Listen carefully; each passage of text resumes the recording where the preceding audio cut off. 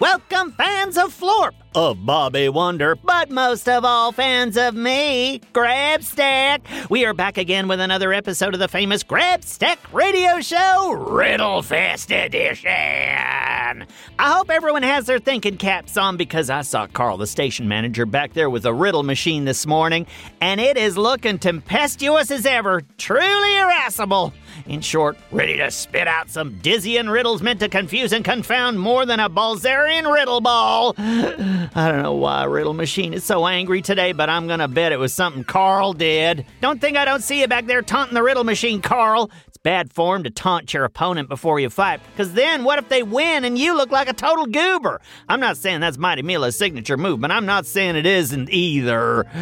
Is that what this studio is stooped to? Well, it better not be. Especially because we have a special guest in the studio with us today. Mr. Snood has agreed to help us read some riddles. Thank you for joining us, Mr. Snood. Yes, very good. Did you pay my appearance fee? I require it up front, and it's $1 million! For the last time, I don't have $1 million. You agreed to do this for the exposure for your mayoral campaign, remember? Oh, that's right. I'll do anything for my public. In that case, it's only $1,000. I take cash, check, or bags of gold bullion. Oh, well, in that case, you got a whole room full of gold bullion that you just need to back a truck up to in order to take it home with you. Excellent. I'll send for the truck now. Do I need one or two? You need zero. I was being sarcastic. I can tell this is going to be a real butter side down sort of riddle fest, but we need to get moving here. Carl, print us out a riddle. Anything to get me out of this negotiation.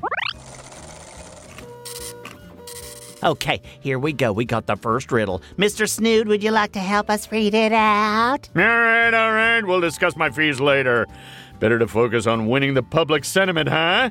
The first riddle is, what has 4 eyes but can't see? What has 4 eyes but can't see? A bat with glasses. Ha! See what I did there? What's at the crickets? Carl, get me a laugh track in here. I know the answer, but it'll cost you $500. I don't have $500. How about I give you one of these mini donuts I made? Let me see the donut first. Wait, you call this a donut? It's the size of a chocolate chip. Oh, just try it and give me the blasted answer, would you? All right. Oh, that is rather tasty. I'm adding $500 to your tab. The answer to what has 4 eyes but can't see is Mississippi.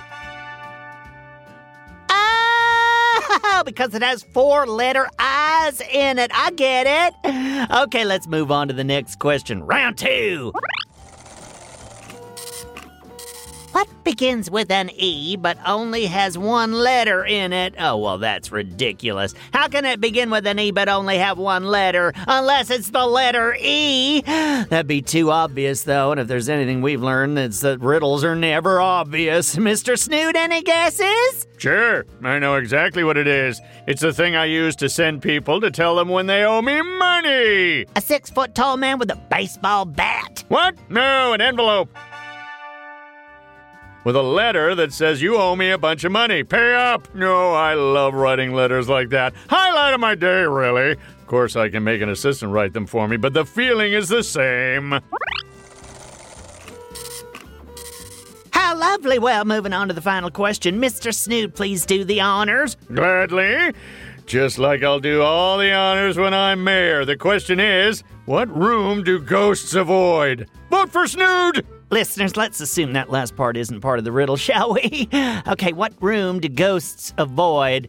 I would like to know the answer to this myself, because I'm going to stay in that room forever. Not that I believe in ghosts, that would be silly, but I don't want to upset any ghosts that might have heard me say that. So let's go to the Grabstack at GoKidGo.com hotline and see what our listeners think. Ooh, and our first write-in listener says, the living room. Oh, well, that makes perfect sense. Ghosts avoid the living room. What do you think of that, Mr. Snood? Mr. Snood? Now, where'd he go? Carl, did you see Mr. Snood? Oh, what is this right here? An envelope that says Grabstack. Oh, I love letters. Let's see here. It says, to whom it may concern, Grabstack, you owe me $1,500 in cash, check, or gold. Please see the enclosed itemized. Mr. Snood left me a bill? Oh, this is outrageous. Carl, call my lawyer and remind me not to vote for Snood. Well, that's all the time we have for today, listeners.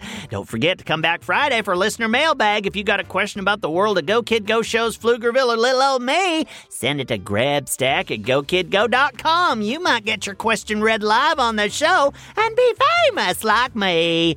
And how do you feel about inventions and adventures with inventions? If you love them, then you'll love seeing what Lucy Wow is up to in the Big Red Barn. Oh, let me tell you what, it's always zany and never boring. Search for Lucy Wow wherever you get your podcasts and join the hijinks. Ooh, and on that note, have a marvelous day and eat your Flarschmarflers. Grabstack out. Go Kid Go.